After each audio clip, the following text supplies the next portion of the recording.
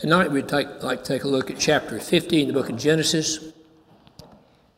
This will record the burial of Jacob and also the death of Joseph. Sunday morning we ended up in chapter 49 where it said that Jacob yielded up the ghost and was gathered unto his people. Jacob had said all he needed to say and done all he needed to do in his last hours.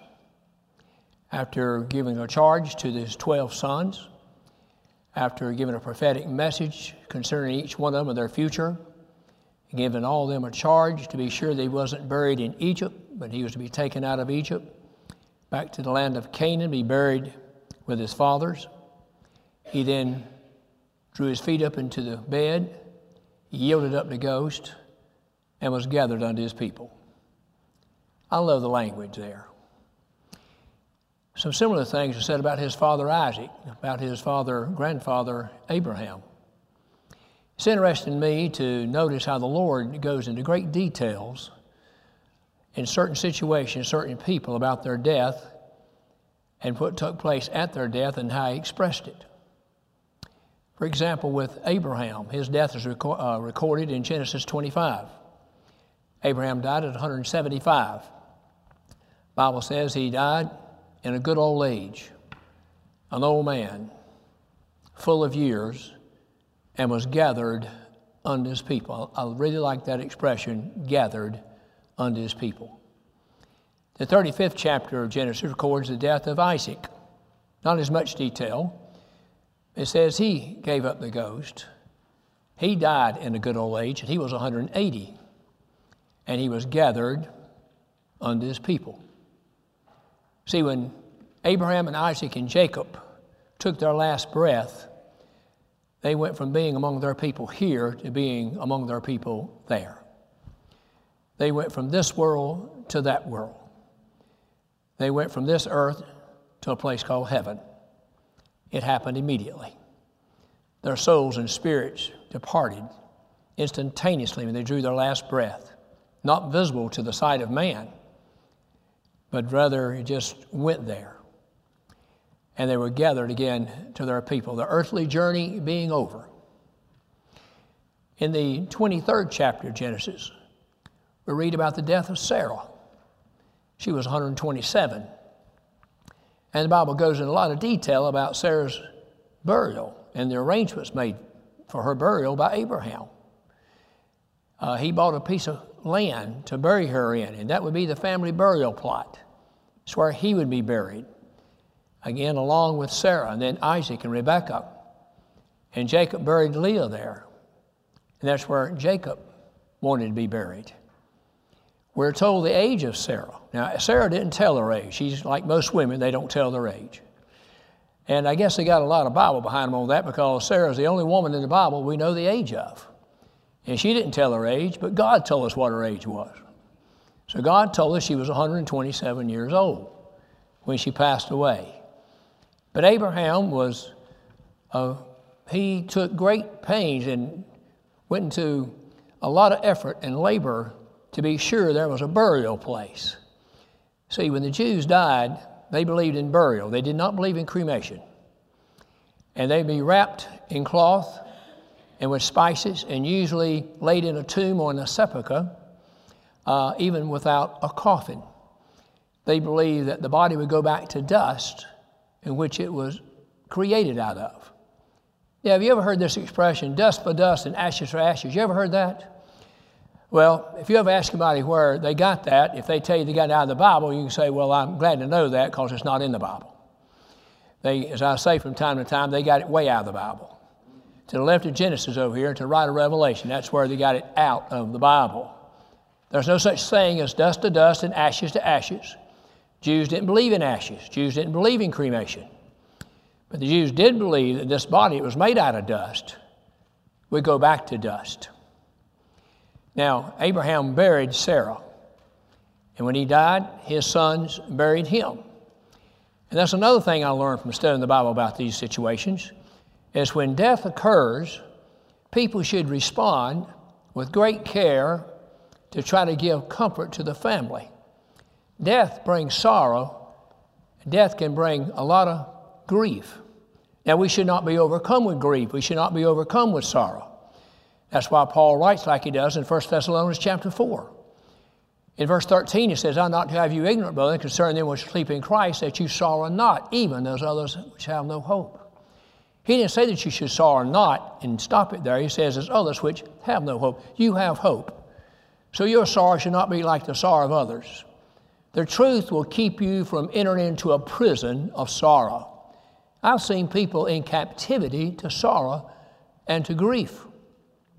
And the best way that we can honor those who've passed away is to care for those who remain.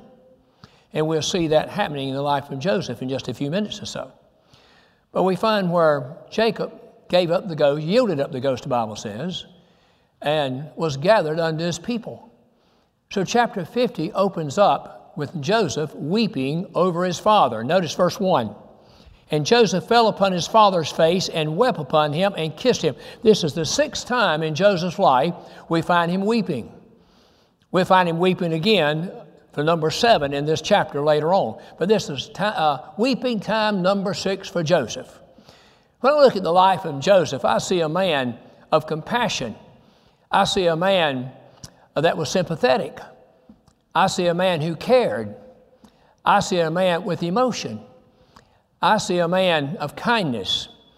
I see a man that didn't let his trials and tribulations turn him into a bitter man. And this is a picture of the Lord Jesus Christ. Christ also was a man of compassion and a man who wept. See, Joseph wasn't ashamed to cry. He wasn't ashamed to shed tears. Some people in this world think it's a sign of weakness to shed tears. But God blessed us with the ability to shed tears. That can help you tremendously when you go through things like this. We find Joseph fell upon his father's neck, kissed his father. He wept there concerning his father. He loved his father. And he wasn't ashamed for people to know he loved him to the degree that he was willing to shed these tears on behalf of his father. Well, look at the life of the Lord Jesus Christ. I find, as it's normally referred to as the shortest verse in the Bible, in John 11:35, when he comes to the grave of Lazarus. And what does it say? It says, Jesus wept. He wept because a good friend of his had died. He wept because his good friend had 2 sisters, and they were grieving, and he was grieving for them. The Bible says that we should rejoice with those that rejoice, and we should weep with those that weep.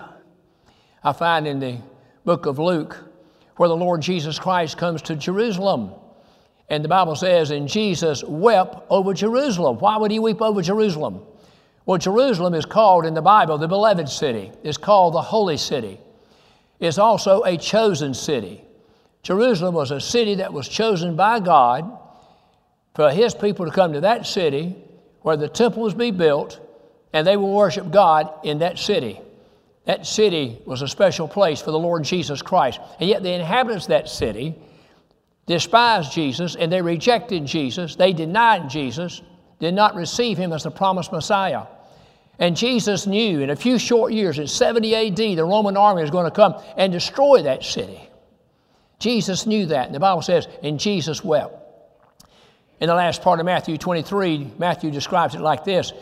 As Jesus wept, he looked upon the city and said, "Oh, Jerusalem, Jerusalem, how oft would I gather thee as a hen gather her chickens under her wings, and you would not." Can you just see him standing on the outside of the city, looking at this beloved city, looking at this holy city, looking at this city that was chosen by his father centuries before, where so many times they come and made those offerings and sacrifices according to Moses' law, the ceremonial law being carried out there, but he knew it was only going to last a short time later. And Jesus wept. 7 different times, at least 7 different times in the Gospels, you will find where the Bible says, and Jesus had compassion. See, there's 3 important C's in the Christian's life that you need to always remember. There's a C of concern, there's a C of care, and there's the C of compassion. I'm talking about the letter C. Are those in my life? Are they in your life? Do we really care? Are we really concerned with the welfare of other people? And do we have compassion upon other people? That's very important. If it was not for the Lord's compassion, where would we be tonight? Jeremiah answers that in the book of Lamentations. He said, the Lord's what? mercies and His compassions that we're not consumed. They're new every morning. Every morning we see the testimony of the compassion of the Lord Jesus Christ and His mercy upon us. And that's why we're still living, we're still breathing, we're still walking, still moving, and still able to do the things that we do here in life. It's because of the mercies of the Lord. His compassions, Jeremiah says, they fail not. And Joseph commanded his servants, the physicians, to embalm his father, and the physicians embalmed Israel. Now, you might say, well, why did they embalm him when you just got through telling us that the Jews didn't do embalming? Well, it's going to be a long journey. It's going to be a long journey. It's going to be days of mourning. They're going to have to take him from Egypt into the land of Canaan. It's going to take a long time to do all that. From that point of view, it was necessary. So they embalmed him. And 40 days were fulfilled for him. For so are fulfilled the days of those which are embalmed, and the Egyptians mourned for him 70 years. Notice, even the Egyptians are mourning. Now, why would the Egyptians mourn? You'll find that they're involved in this journey back to Canaan's land. Well, Joseph is the governor of the land. This is the father of the governor. This is the father of Joseph. He's the governor. Jacob's his father. They are showing respect for this man that they've come to admire and love themselves because of Joseph. They're still breathing. Because of Joseph, they're still living. It was Joseph that, was the administrator of the land during the 7 years of plenty, followed by the 7 years of famine. He was a man of great wisdom. Had it not been for Joseph, none of these people would be alive. They loved and respected him. When his father died, they mourned right along with Joseph. When the days of his mourning were past, Joseph spake unto the house of Pharaoh, saying, If now I have found grace in your eyes, speak, I pray you, in the ears of Pharaoh, saying, My father made me swear, saying, Lo, I die in my grave, which I have digged for me in the land of Canaan. There shalt thou bury me. Now, therefore, let me go up, I pray thee, and bury my father, and I'll come again. And Pharaoh said, Go up and bury thy father, according as he made thee swear. Have you noticed, as we've looked in Joseph's life in connection with Pharaoh, do you ever find one time that Pharaoh denied Joseph? Do you find one time where Pharaoh ever said no to Joseph? That's quite remarkable as far as I'm concerned. Pharaoh was an Egyptian. Joseph is a Hebrew. Joseph was in prison one time. But ever since he was out of prison and he told Pharaoh his dream, what it was, the interpretation of it, which again was telling him there's going to be those 7 years of plenty followed by 7 years of famine, we find that Joseph always pleased Pharaoh. When I look at the life of the Lord Jesus Christ, in John chapter 8, I find where the Bible says, the Lord Jesus Christ spoke and said, Father, I always do those things that please thee. When he was at the grave of Lazarus in John chapter 11, he cries with a loud voice to heaven and he says, Father, I thank thee thou hast heard me. He says, but I know thou always hearest me. You know why the Father always heard Jesus? It's because Jesus always did the Father's will. Jesus never disappointed the Father. Joseph never disappointed Pharaoh. Joseph never made Pharaoh angry. Joseph never upset Pharaoh in one instant whatsoever. Every time Joseph needed something, Pharaoh was there in support and Pharaoh gave the green light. Very remarkable, the providence of God. And Joseph went up to bury his father. And just listen to this right quick. And with him went up all the servants of Pharaoh, the elders of his house, all the elders of the land of Egypt, and all the house of Joseph and his brethren and his father's house. Only their little ones and their flocks and their herds they left in the land of Goshen. And then went up to him both chariots and horsemen. It was a very great company. Can you see the picture? Can you visualize the picture tonight? You know, when we have a funeral, say here, or wherever it may be, but say here, and we go to the cemetery, there might be a line of 15 or 20 cars or 25 cars following the hearse to the cemetery, and people recognize their funeral procession when they see it. But my friends, this here was exceptional. It's a lot of people here. There's horses, there's chariots, all of Joseph's family, except for the little ones, and also the officers, all the officers in the land of Egypt. They're all going this journey back to the land of Canaan to go along with Joseph and his family to bury his father. And they came to the threshing floor of Atad, which is beyond Jordan. And there they mourned with a great and sore lamentation. And he made a mourning for his father 7 days. We have 70 days. We have 40 days. We have 7 days. And when the inhabitants of the land of Canaan saw the mourning in the floor of Atad, they said, This is a grievous mourning to the Egyptians, wherefore the name of it was called Abel Mizraim, which is beyond Jordan. And his sons did unto him according as he commanded them. They carried out Jacob's wishes. Even the people of the land took notice of this great funeral procession. You know what they were saying? They had to be saying this had to be an important man. This had to be a special person. Well, Jacob was important. Jacob was special to his family, to his sons. But Jacob himself did nothing really special for Egypt, but he was, again, the father of Joseph, who was the governor. So he was a special man, and he received this special treatment. So they make it back. And they carried him to the land of Canaan, buried him in the cave of the field of Machpelah, which Abraham bought with the field for possession of a burying place of Ephron the Hittite before Mamre. And Joseph returned unto Egypt, he and his brethren, and all that went up with him to bury his father after he had buried his father.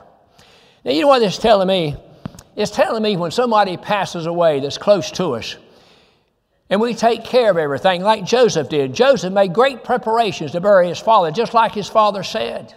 Which also we should learn the lesson tonight, that Jacob, before he died, made great preparations himself. He had it all lined up. He had it all spelled out.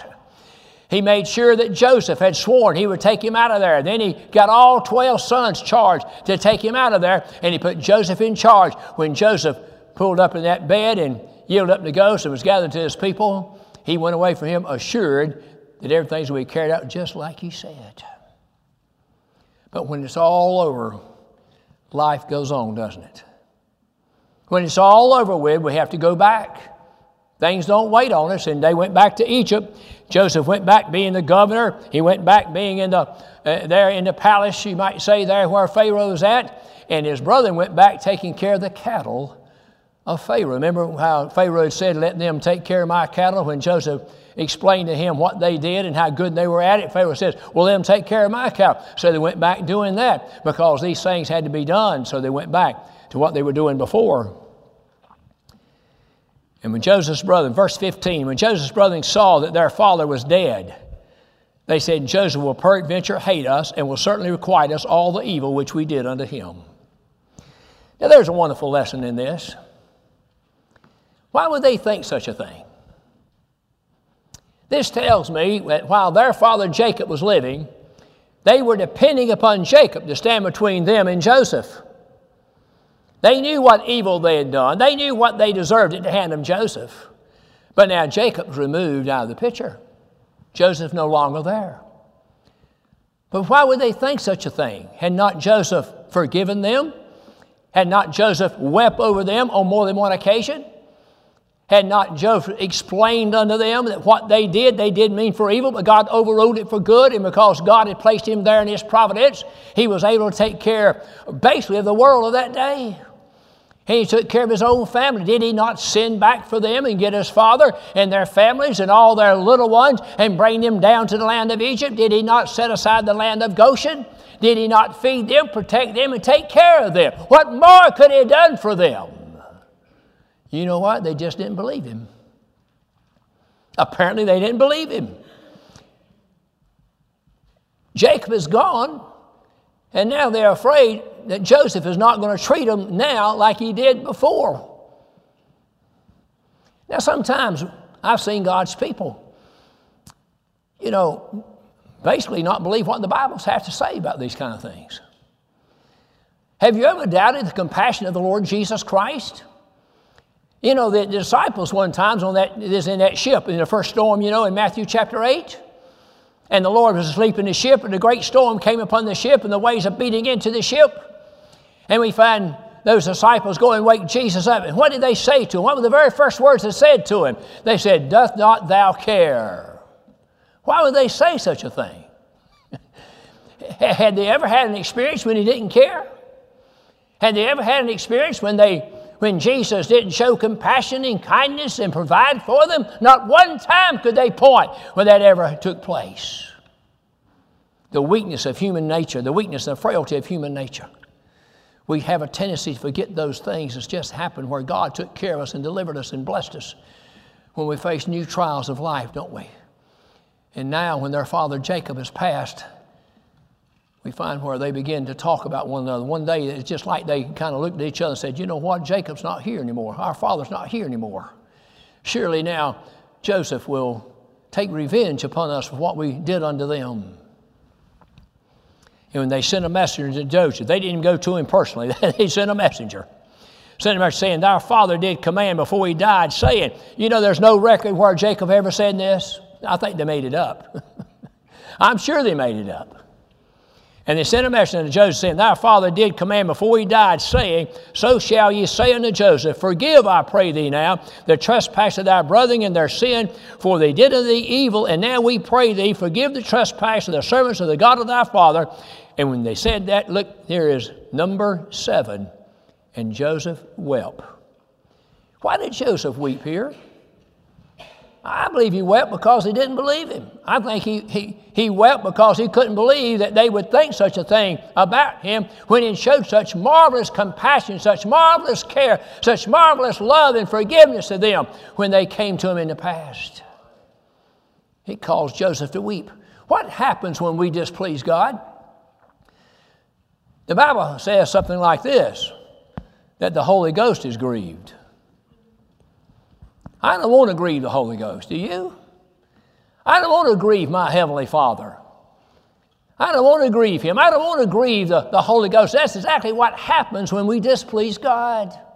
And Joseph wept right here when he saw that they had these kind of thoughts. And again, there's no record where Jacob ever told Joseph. He had 17 years to tell Joseph this, and there's no record where he ever told him this. I think they made it up. And his brother also went and fell down before his face and said, behold, we be thy servants. You know, you can't earn forgiveness. You can't earn the favor of God. Ephesians 2:8-9 says, for the grace he is saved through faith, that not of yourself. It's the gift of God, not of works, lest any man should boast. Titus 3:5, not by works of righteousness which we've done, but according to His mercy, He has saved us by the washing and regeneration and the renewing of the Holy Ghost. It's not by works of righteousness. They could fall down all they wanted to. They could say, we'll be thy servants all they wanted to. But Joseph had already forgiven them. He didn't have to forgive them again. In 1 John chapter 1, verse 9, the Apostle John says, if we confess our sins before Him, He's faithful and just to forgive us our sins and to cleanse us from all unrighteousness. When you confess your sins to God, John says He's faithful to forgive you. He's just to forgive you. And once He forgives you, He cleanses you from all unrighteousness, which means He closes a chapter, my friends, on that time in your life. It's over with, it's done, and the Lord's not going to bring it back up again. Aren't you glad of that perfect kind of forgiveness that God gives us? And that's the kind of forgiveness we're to give one another. If we truly forgive somebody, we're not going to bring it back up again. If it's settled, it's settled. And when you do what John says, it's settled. 1 John 5:14, John says, this is the confidence we have in Him. If we ask anything according to His will, He heareth us. And we know if He heareth us, we have the petitions that we've asked of Him. Now, they've come to Joseph. They fall before him. They did this in the past, and Joseph forgave them, and he loved them, and he wept over their necks. And now they come one more time. I guess they needed more assurance. Well, I don't have anything much wrong to say against needing more assurance. I never have had an oversupply of it. I never had so much assurance. I've never said, well, I don't need no more assurance. I've got all I need. About the time I think that, my friends, my feet will get knocked right out from under me, and I'm going to have to come for more assurance. When I come to the house of God every Sunday morning on these Wednesday night meetings, when I leave, I feel more assured of the love of God than I did before I got here. This world has a way of draining that away from you.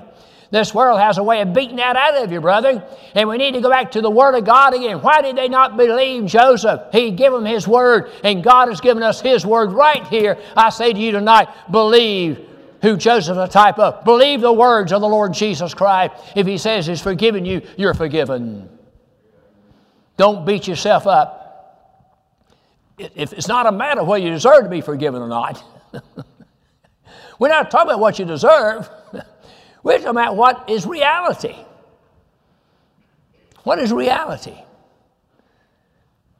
So he said, we be thy servants. And Joseph said to them, fear not, for am I in the place of God? But as for you, you thought evil against me. Now, Joseph knows that.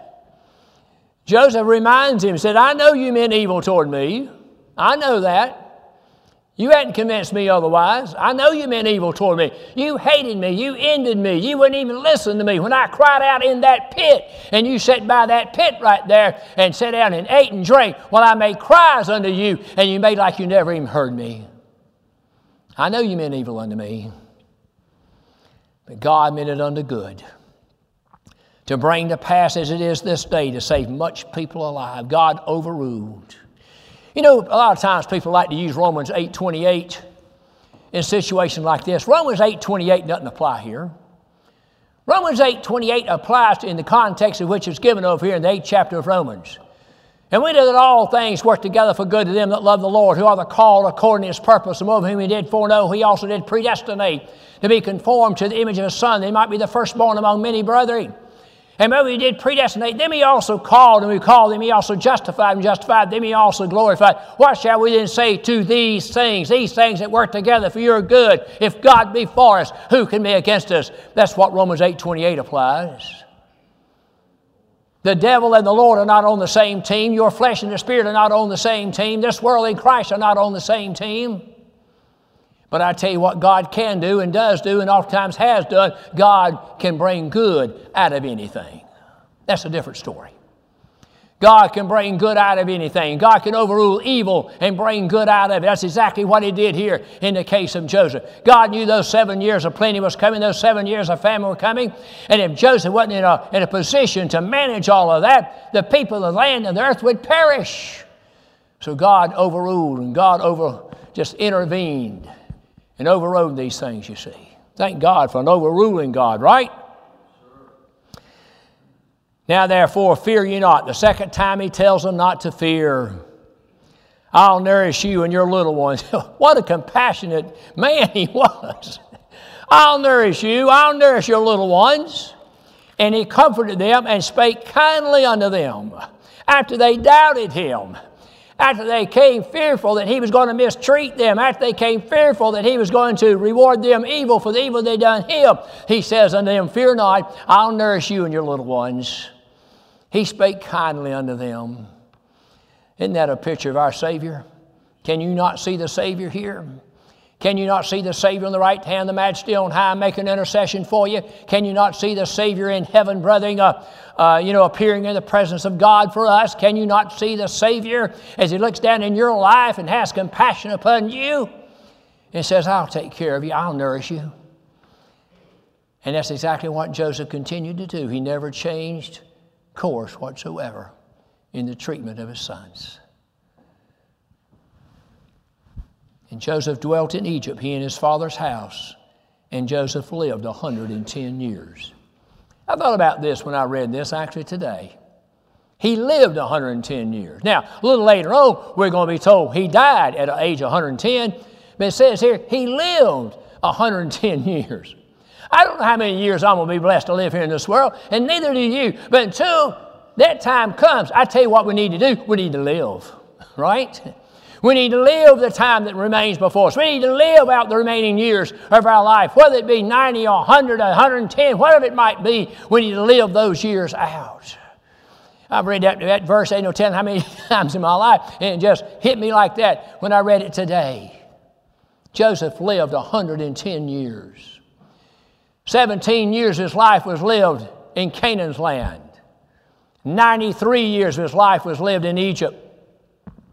When he went back to Canaan and buried his father, he hadn't been back to Canaan in 39 years. He went back to his homeland 39 years after he left. When he left 39 years before that, he looked at his father's face for the last time. At least he thought for the last time. And about 22 years went by before he ever saw his father's face again. This time he goes back to the homeland. It's to bury his father. 93 years he lives down the land of Egypt. And Joseph saw Ephraim's children of the third generation. Their children also of Machir, the son of Manasseh, were brought up upon Joseph's knees. Why tell us this? Why is that written? It's telling you what a blessed man he was. That's why it's written. Psalms 127 says, children are an heritage of the Lord. The fruit of the womb is his reward. Happy is a man that hath his quiver full of them. Joseph was a blessed man. Joseph had a wife. Joseph had children. Joseph had grandchildren. And Joseph had great-grandchildren. He lived long enough to see all of them, you see. So the Lord's telling us about it. And Joseph said unto his brethren, I die. Does that sound familiar? I hope it does, because I mentioned it 2 or 3 times recently. In the last part of Genesis 47, what does Jacob tell to Joseph? He says, behold, I die.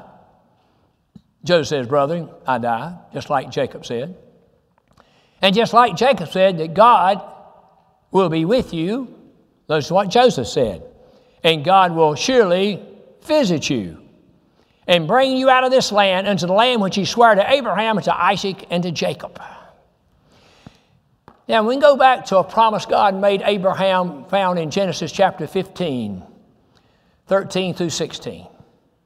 And God says to Abraham, he says, know of a surety that thy seed shall dwell in a land that is not theirs. They shall be a stranger in a land that is not theirs, and they shall afflict them. And they shall be there 430 years. He says, but they shall come out. I will bring them out of there. And they shall come out with great substance. And I will judge that nation. Talking about the Egyptians, which he did when he sends the 10 plagues.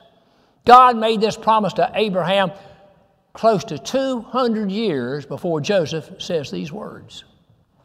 Abraham tells Isaac. Isaac tells Jacob. Jacob tells Joseph.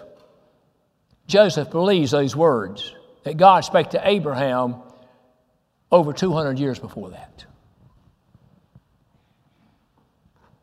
In the book of Hebrews chapter 11, verse 22, it says, by faith, when Joseph died. Now notice this in contrast to the verse before it, when he talks about his father Jacob. By faith, Jacob, when he was a dying, D-Y-I-N-G, when he was dying, blessed both the sons of Joseph, and he worshiped leaning upon his staff. That's what's recorded in Genesis 47 and 48. And then he mentions this about his son Joseph in the next verse. By faith, Joseph died. Not dying, Joseph died. But he made mention that God would visit them and gave them commandment concerning his bones, to bring his bones out of the land of Egypt. This is what he's saying here in Genesis 50. Notice the language again. Joseph took an oath of the children of Israel, just like Jacob took an oath of his 12 sons, not to bury him in Egypt, take him to Canaan's land. Joseph took an oath of the children of Israel, saying, God will surely visit you. Joseph knew who he was, what he believed, and where he wanted to be one day. And ye shall carry up my bones from hence. And Joseph died being 110 years old, and they embalmed him, and he was put in a coffin in Egypt. So let's think about it a minute. Based on what Joseph tells his family, his children, and this is going to have to be passed from generation to generation, because it's going to be about 200 years after Joseph dies before this takes place. While Joseph was in that coffin temporarily in Egypt, the Israelites are going to have to go through some real hard times, some great afflictions. But the sight of that coffin of Joseph had to give them encouragement of what Joseph said, that God will surely visit you and bring you out of this land one day into a land that he promised Abraham, Isaac, and Jacob. You come to Exodus chapter 13, and God uses Moses to bring Israel out of Egypt, across the Red Sea. You know what Moses brought out of there? He brought the bones of Joseph out of there. Just like Joseph made them swear. It was carried out. Moses brings the bones of Joseph out of Egypt. And then they're going to have to carry the bones of Egypt around in that coffin for 40 years in the wilderness.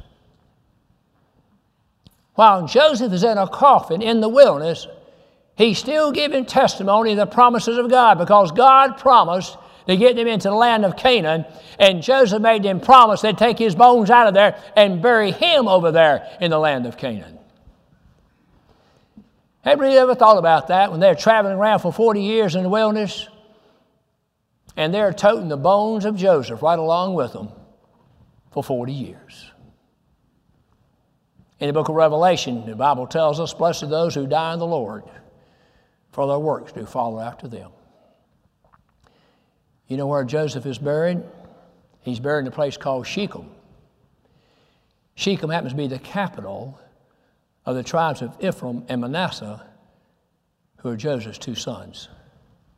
I'd say it's a pretty appropriate place to bury him, wouldn't you? I tell you, when Joseph died, they gave a eulogy of him. They probably needed all day long to do it.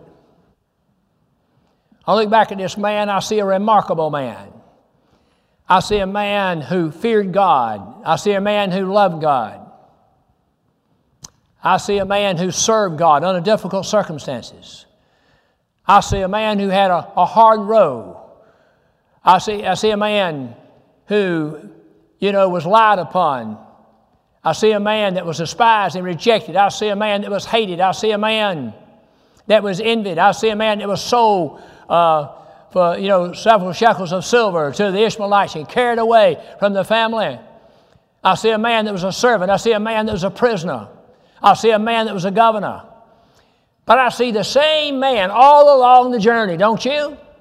Have you ever known somebody and you know them a long time, and you might say one day, this is not the same man I knew back then. It's not the same man I knew 30 or 40 years ago. That's unfortunate that you might have ever had that kind of feeling about somebody. But I'm going to tell you one thing. If you knew Joseph 110, he was the same man you'd have known when he was 30. He believed in God, believed in the promises of God. He walked by faith. He was a man that didn't let his trials and tribulations in this world make him bitter. It just made him better. He's one of the very few men in the Bible. When you look at his life, it's hard to find anything wrong with him. Now, I knew he was a sinner. I knew he had the same nature that I had, and I knew he wasn't perfect. But if you want to go back and find and prove me wrong about that, just go back and restudy Genesis 37 through 50. It'll do you some good. And you find wherever Joseph did anything wrong, I'm not saying he didn't, but I'm telling you, when you start to find it recorded in here, it's going to be a hard task for you to accomplish to find something wrong Joseph did. What a marvelous man. I tell you, I'm kind of sad tonight we finished this. I really enjoyed this. And I'm a little sad that this is the last night about Joseph, but it's all I know to say about him right now. But Lord willing, as time goes on, I'll be glad to preach on him some more.